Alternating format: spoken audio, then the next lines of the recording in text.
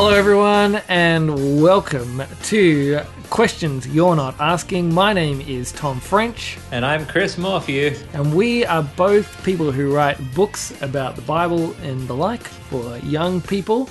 And we are writing a book together about questions that you're not asking about God, Jesus, the Bible, and weird hypotheticals that go with that. And this week we are in part 2 of a discussion about time travel. And the question that we have been discussing is, if time travel is invented, is going back to Bible times an act of devotion or dangerous stupidity? So we'll give you a bit of a recap, and then we're going to get into some promised secret time travel that Chris promised us at the end of last week's episode. But before we get into that, Chris, how has your week been? Pretty good. It's been a good week to get to the end of, because it's been like the end of this week is also the end of the school term. So I am a chaplain at a Presbyterian school here in Sydney, a chaplain and a Christian studies teacher, and we have had a roller coaster year so far with COVID and going online and going back offline and all of that. So it's been amazing the last few weeks to be teaching in real classrooms again. But it is also amazing to have a bit of a rest. So I am pretty excited about that. How about you? How you going? My week has been pretty good. I did an intensive last week talking about youth ministry. I'm at Ridley College doing my Masters of Theological Studies, which I will be a master probably in about 10 years' time when I finish it. I'm on holidays at the moment from youth group. I'm a youth minister here in Melbourne. But because I'm on holidays, I've devoted myself this week to finishing my next book about the disciples. And I had a good day writing today. I got a chapter done about Jesus's ascension into heaven, and that was fun. So I'm feeling happy. If you're up to the ascension, you must surely be pretty close to the end of the book. Are you going chronologically? Yeah, I'm going chronologically. I am pretty close to the end, but I realized I was going to do the ascension and the coming of the Holy Spirit in one chapter, and then as I did the ascension, I had so much to say in that one that I was like, oh, we're going to have to add another chapter in. So I added a chapter today. And how was it, like, how did that feel? Because I know that sometimes I get to the end of what I think is the last chapter and I'm like, oh, I'm all psyched up to be done, and okay, back tomorrow and do some more. No, I think it was feel good. All right about it? Yeah, because I realized that I quite enjoyed writing the Ascension chapter, and other chapters have felt like a bit of a slog, but this one felt like fun. So then I was like, I don't mind writing another one. I'm also happy because I have named the chapter Jesus Skips Town, and I'm pretty happy with that chapter title. So yeah, I wouldn't want to lose that in a Pentecost chapter. All right, let's get back to time travel. So we talked last week about the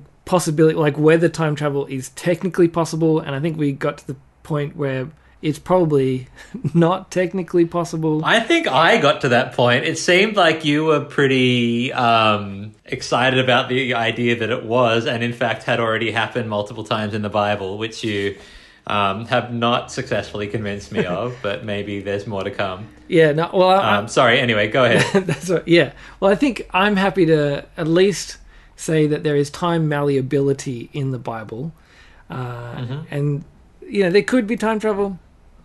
I don't know. Happy with we can sit on the fence on that one. Look, everything is malleable. Yes, but not everything is beneficial. Like, God can do what he wants, but that doesn't mean he did. That's true. Is time travel possible? Maybe. We don't know.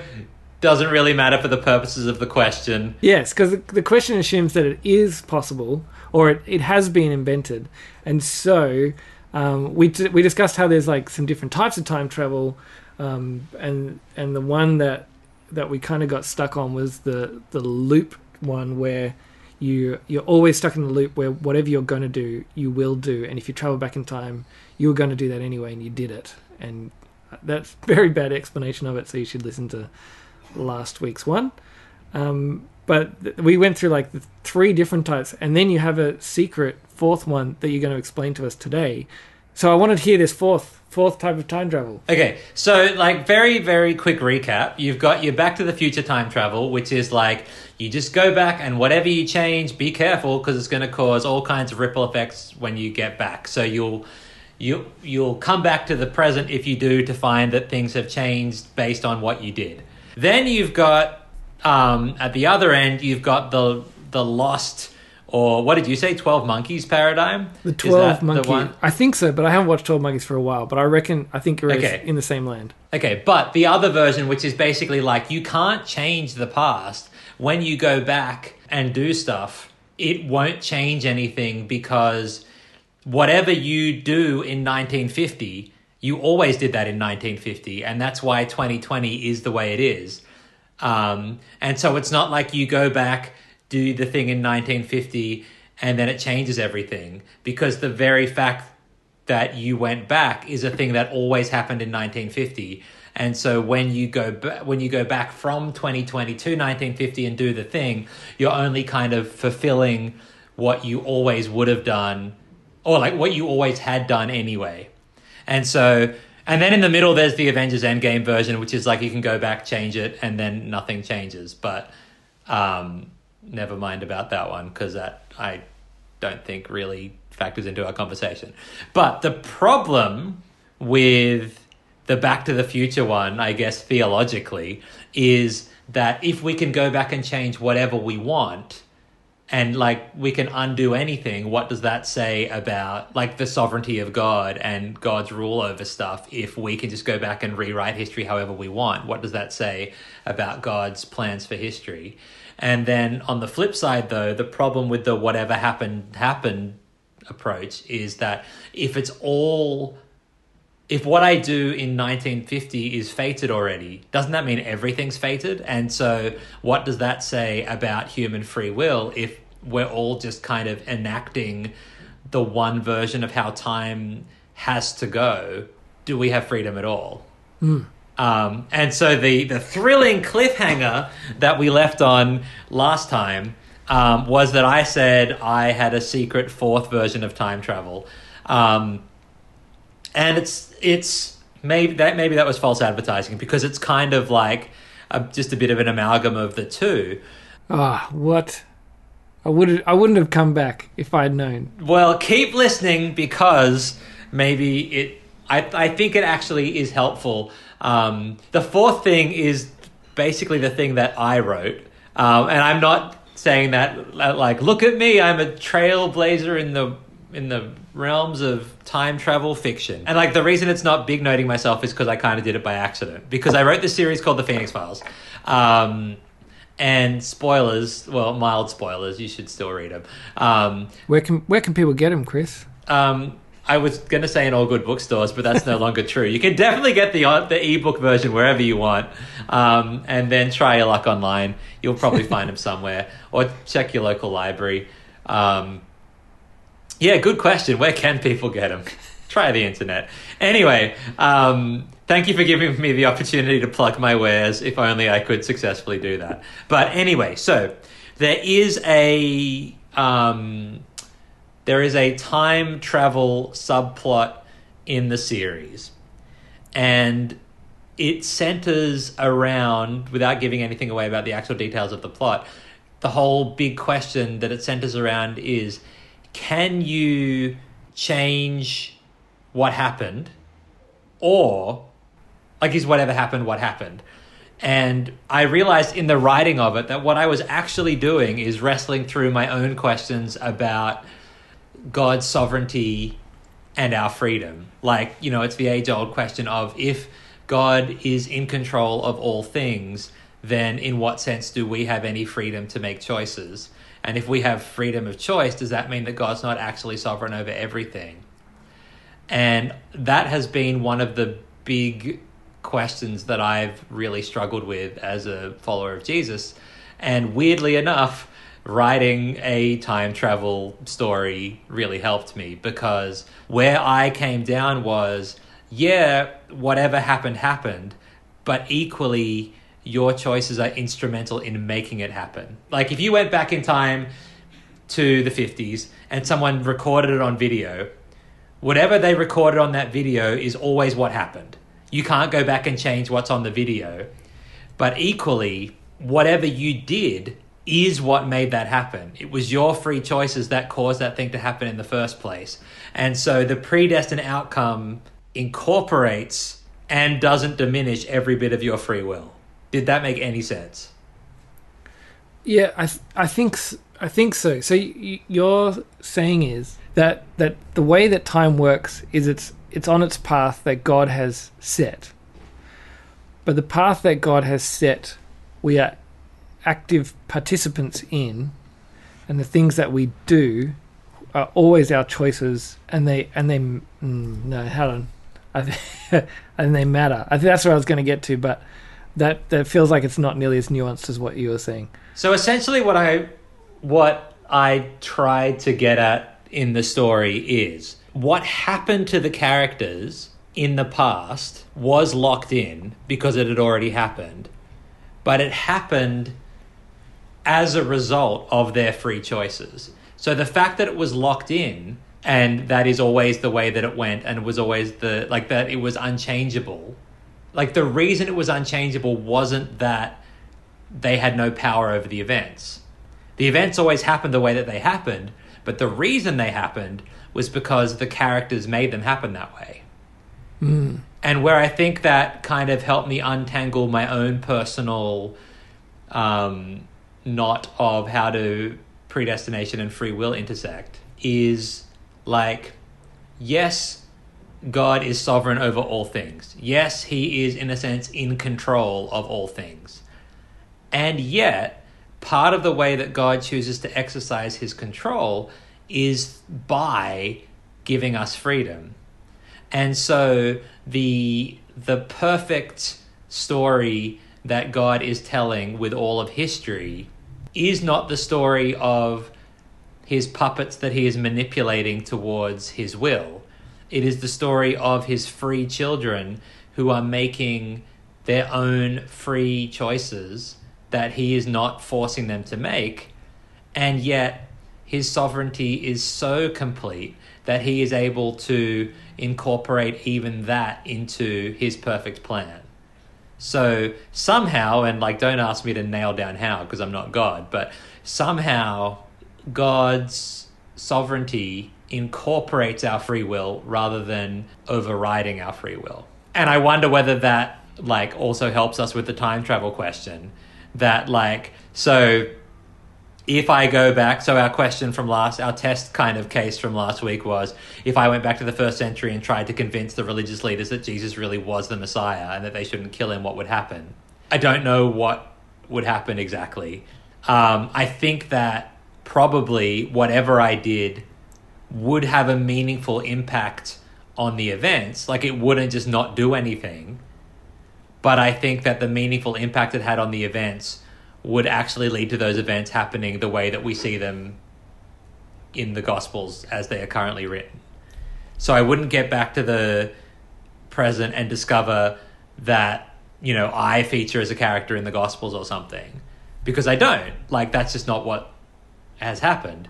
You could be the nude guy in Mark. Well, that's true. I could be an unnamed character. But yeah, so let's say I come back and realize, oh, I always was the nude guy in Mark. And so I guess it is kind of like we said about the whatever happened thing. Like, it is kind of like your incorrect theory about the angels at the tomb being time travelers. But I guess all I'm trying to say with all of that is it's not, like, none of that means we don't have free choices and we can't impact things. We can impact things, but God is bigger than the way that we impact things. Yeah, that our free will and participation is all built into God's sovereignty and plan, and they both operate with equal realness. But, like, God is not stymied by our choices because he's able to put our choices into the way that he has organized history.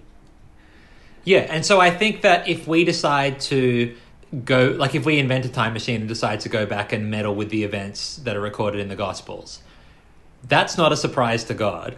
His all-knowingness extends to whatever we might do there, and it doesn't Even if there's a kind of time travel that exists that alters people's memories as events change, that doesn't alter God's memory because God is outside of the universe, right? So whatever we're doing to time is God's invention.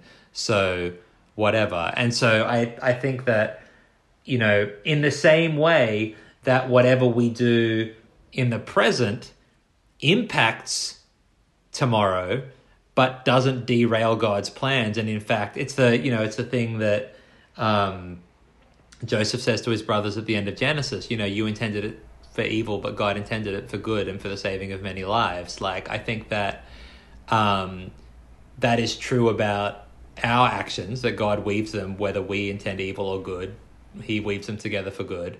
And even if those actions were time travel, God would just work that into his sovereign plan as well. So not go wild, time travel all you want, go back in time and kill Hitler, see what happens. But also, like, even if you did, God's not going to be like, oh, well, now I don't know what to do. Because he is sovereign over all of it. Yeah. And I think it works to some degree because God, like in terms of time travel, if we believe that God is outside of time itself, that he's not bound by time, then whatever effects time travel has on the world, it doesn't have the same effects on him. He is not changed by the time travel. So his timeline doesn't change even if we travel back in time. That he's on all the timelines, or all the existing futures and pasts. Though I think there is only one, because it's all God's. It's like what we were talking about back in the first episode about the multiverse, right?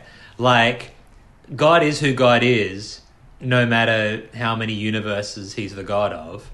And God is who God is, no matter how many, from our perspective, alternate timelines or, revisions of the timeline he is God over. So where does that leave us, Tom?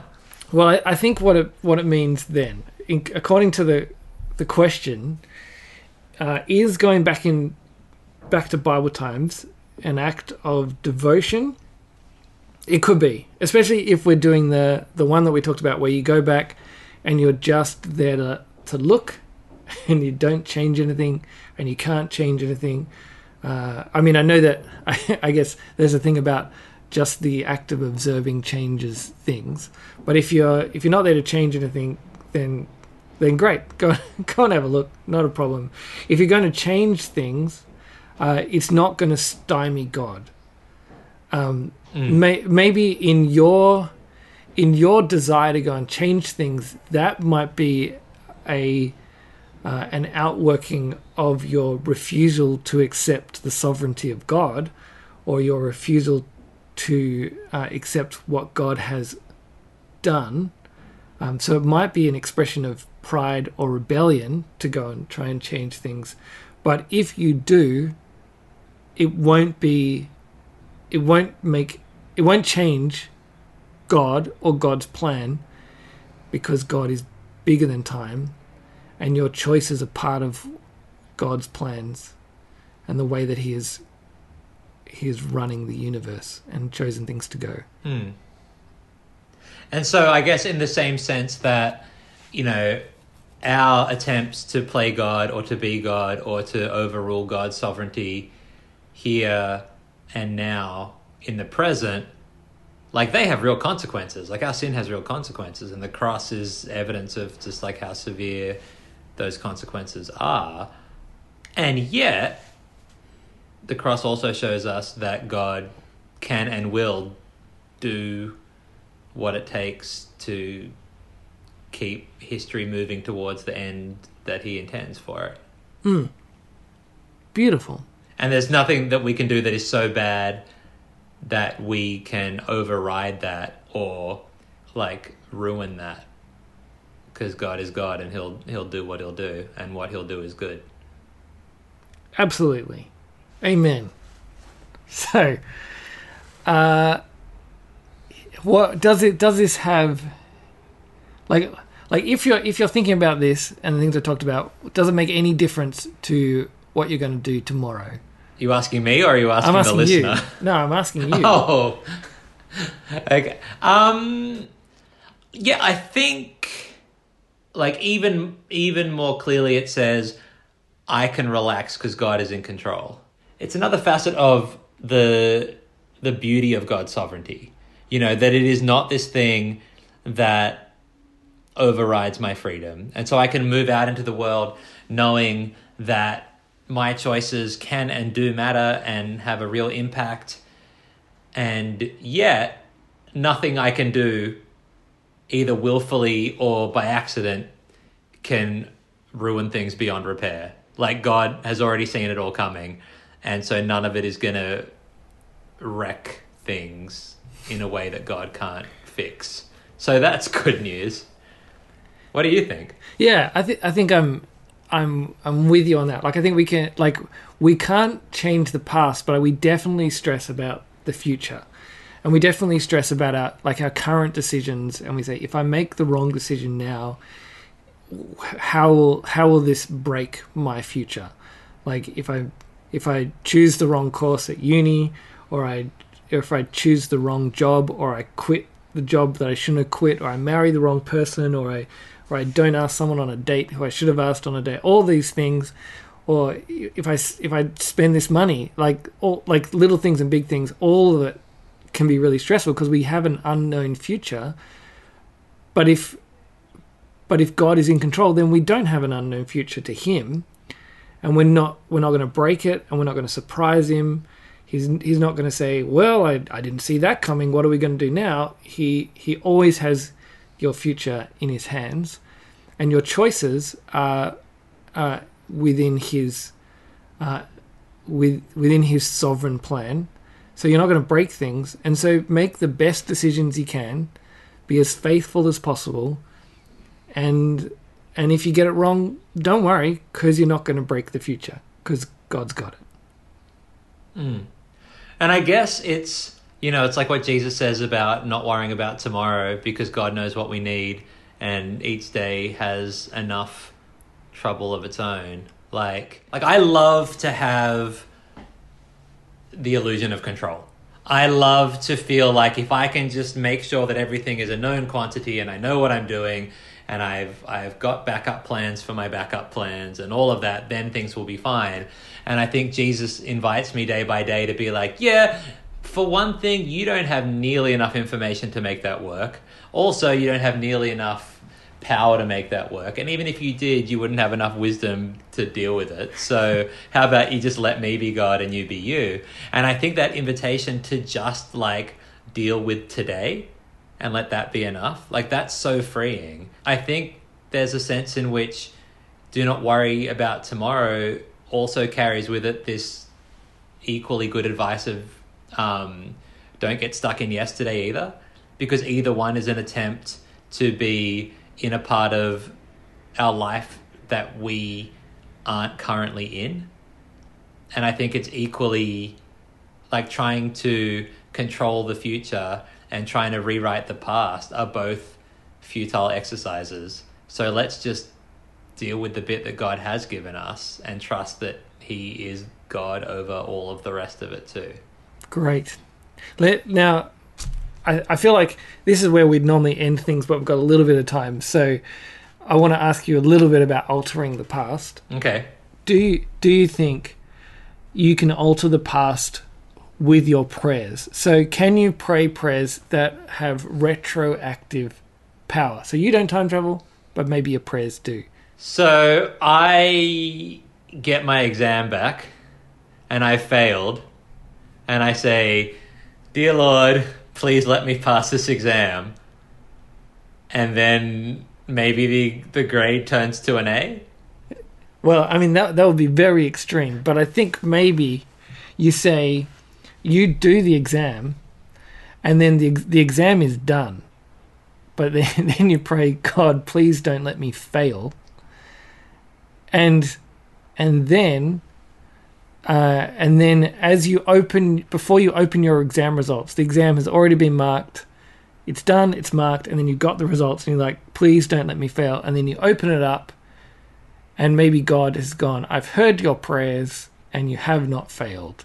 Is that possible? It's possible. Like, I think it's not outside of God's abilities to be like to know that we were going to pray that later on, and so to kind of answer it on the basis of us asking for it after the fact. I think it's possible, but I wonder whether all the stuff that we've just said about God wanting us to live in the present maybe has implications for that as well. That like, yes, God knows every prayer we are ever going to pray, and that is all on his mind. But I think, like, I guess the question is, what is prayer? And if prayer is us as humans, as time-bound creatures calling out to God, I think the invitation is to not pretend that we're not in time. I don't know. Are you asking because you have particular thoughts? I have an opinion. I don't know if it's I think... Yeah, go. Well, I regularly pray prayers that I know the outcome has already been decided, but I don't know what it is. And so I'm like, they're like Schrodinger's prayers. And Yeah. so... And I'm relying on the fact that God knows what I'm going to pray. And so until I know the outcome, I'm going to ask for what I want or what I think God's will is, and then I'm going to trust him that he's going to take that in. He took that into account when he made the thing happen, knowing what was going to happen. Because there are some things when you know that a thing has happened, but you don't know the outcome, so you pray. But then there are other things that you pray for where you don't know whether it's happened or not, and so you pray. Like praying for someone in labor that the labor will be safe. And you don't know when the baby's been born, but you might know when someone goes into labor, and then you don't know what's going on until like a few hours later when the baby's been born, and then you get a message saying, beautiful baby was born at this time. You're like, oh man, I was praying for like 2 hours after that. But I don't think those prayers are wasted. I don't think God goes, oh, baby's born, you're done. I think he hears them, and I think he applies them. Yeah, I guess it's two different things, right? Like if you are asking God to, like the exam paper thing. Yeah. I think if you're asking God after you've seen the result to go back in time, or to like from his like standpoint in eternity to change it for you, I don't think God answers prayers like that, because surely part of, I mean, like he could, but I've never seen that. Well, and I think he's the already way given that you you see the answer, hasn't he? Well, yeah, and the way you see God act in history is never by like undoing something and making it so that it never happened. It's always by bringing all of the past and all of the mistakes and all of the things that have gone wrong and turning it all into something beautiful. And or like, you know, the forgiveness of sins and the death of Jesus and the resurrection of Jesus, and then the ultimate resurrection that's promised when Jesus returns, and the new creation, you know, like all of that. Like in the end, the promise of the new creation is not the promise of a reset or an undo.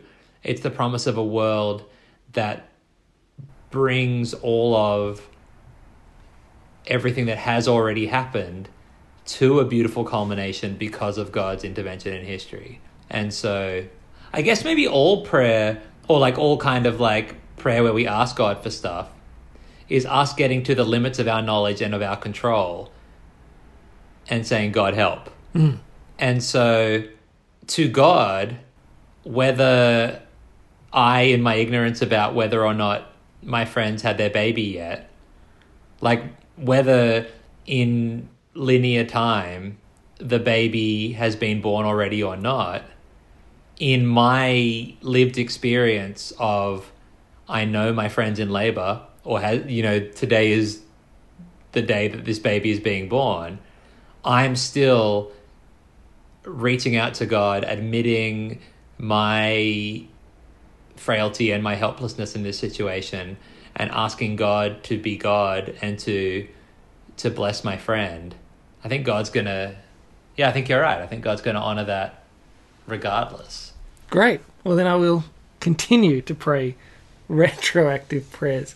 I think I read about it somewhere in something C.S. Lewis wrote, but I don't remember. It might be in Mere Christianity, but I don't remember. I just want to put that out there in case anyone hears this and like, that's C.S. Lewis said that, and that it's probably true. He said a lot of things. So if you know where it is, then send us a message and be like, that's where it is, and then we'll credit him. And he may have got it from someone else either, as well. Right. So I think that pretty much sums up the time travel discussion. I think so. Do you have any other loose ends that you wanted to bring up while we're doing random additional material? Time travel mopping up. Well, I reckon I've got a thing here which, like, one of my lecturers said in my class last week. He said this kind of, he dropped this comment about how Jesus is like a time traveler from the future who has arrived in the present, and I heard that and I was like, what? And he just kind of moved on. He was like, yeah, as N.T. Wright says, and I was like, whoa. I was like, I need to find this because I'm going to talk about time travel on the podcast. So I went and found the quote, and I feel like this might be a good place to finish up, because if N.T. Wright's got something good to say, it's going to be better than whatever I've got to say, at least. So, but this isn't actually N.T. Wright. He said this was Tom Wright. So it was the small words, Mr. Wright. Oh, great! It's the one. It's the N.T. Wright for the regular folk. Yeah, in fact, it's the one. It's in the book John for Everything. John for Everyone. John for. Did I say John for Everything? Yeah, you did. Sorry, it's in John for Everyone, and it's talking about in John chapter 11 where Jesus raises Lazarus from the dead. But before he raises Lazarus from the dead, he meets Martha, and Martha says to him, like, if you'd been here, my brother wouldn't have died. And then Jesus says, your brother will rise again. And then Martha says, I know he will rise again in the resurrection at the last day. And then Jesus says to her, I am the resurrection and the life. The one who believes in me will live, even though they die. And whoever lives by believing in me will never die. Do you believe this? Yes, Lord, she replied. And so N.T. Wright has this to say. As Martha believes this, but her flat response in verse 24 shows that it isn't at the moment very comforting, but she isn't prepared for Jesus' response. The future has burst into the present. The new creation, and with it the resurrection, has come forward from the end of time into the middle of time. Jesus has not just come, as we sometimes say or sing, from heaven to earth. It is equally true to say that he has come from God's future into the present, into the mess and muddle of the world we know. I am the resurrection and the life, he says. Resurrection isn't just a doctrine, it isn't just a future fact, it is a person, and here he is standing in front of Martha, teasing her to make the huge jump of trust and hope. So, I feel like we have one more time traveler in the Bible, and it's Jesus. I will pay that one. Good job, Toms. Yeah. Well, there we go. There's time travel. All right, cool. Great. As we finish up, Chris, if people want to find more from you, where do they find it? You can go to chrismorphew.com, and from there you'll find all of my books, including the Phoenix Files, though I just spoiled part of the ending for you. But there's other bits. You can read them if you want, if you can find them.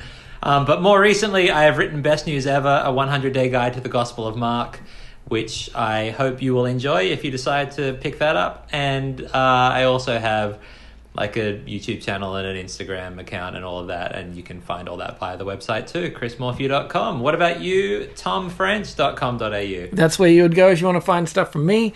You can find my books there. You can also find me on Facebook, Instagram, YouTube, TW French. That's me in all those places. Particularly, I would say you subscribe to my other podcast while I'm here. I've got a preaching podcast. It's called Tom French Preaching, because that's what it is. So go listen to that if you want to. You can hear me when I've a bit more prepared things to say, but less weird things to deal with. I have one final question for you, Tom. Yeah. if you did change your name legally to tomfrench.com.au, Yeah. do you think that would be a net positive or negative in terms of your online presence and marketing? It would be an internet positive and a personal net negative. Cool. I don't think Emily, my wife, wants to be married to tomfrench.com.au. What if you just change your...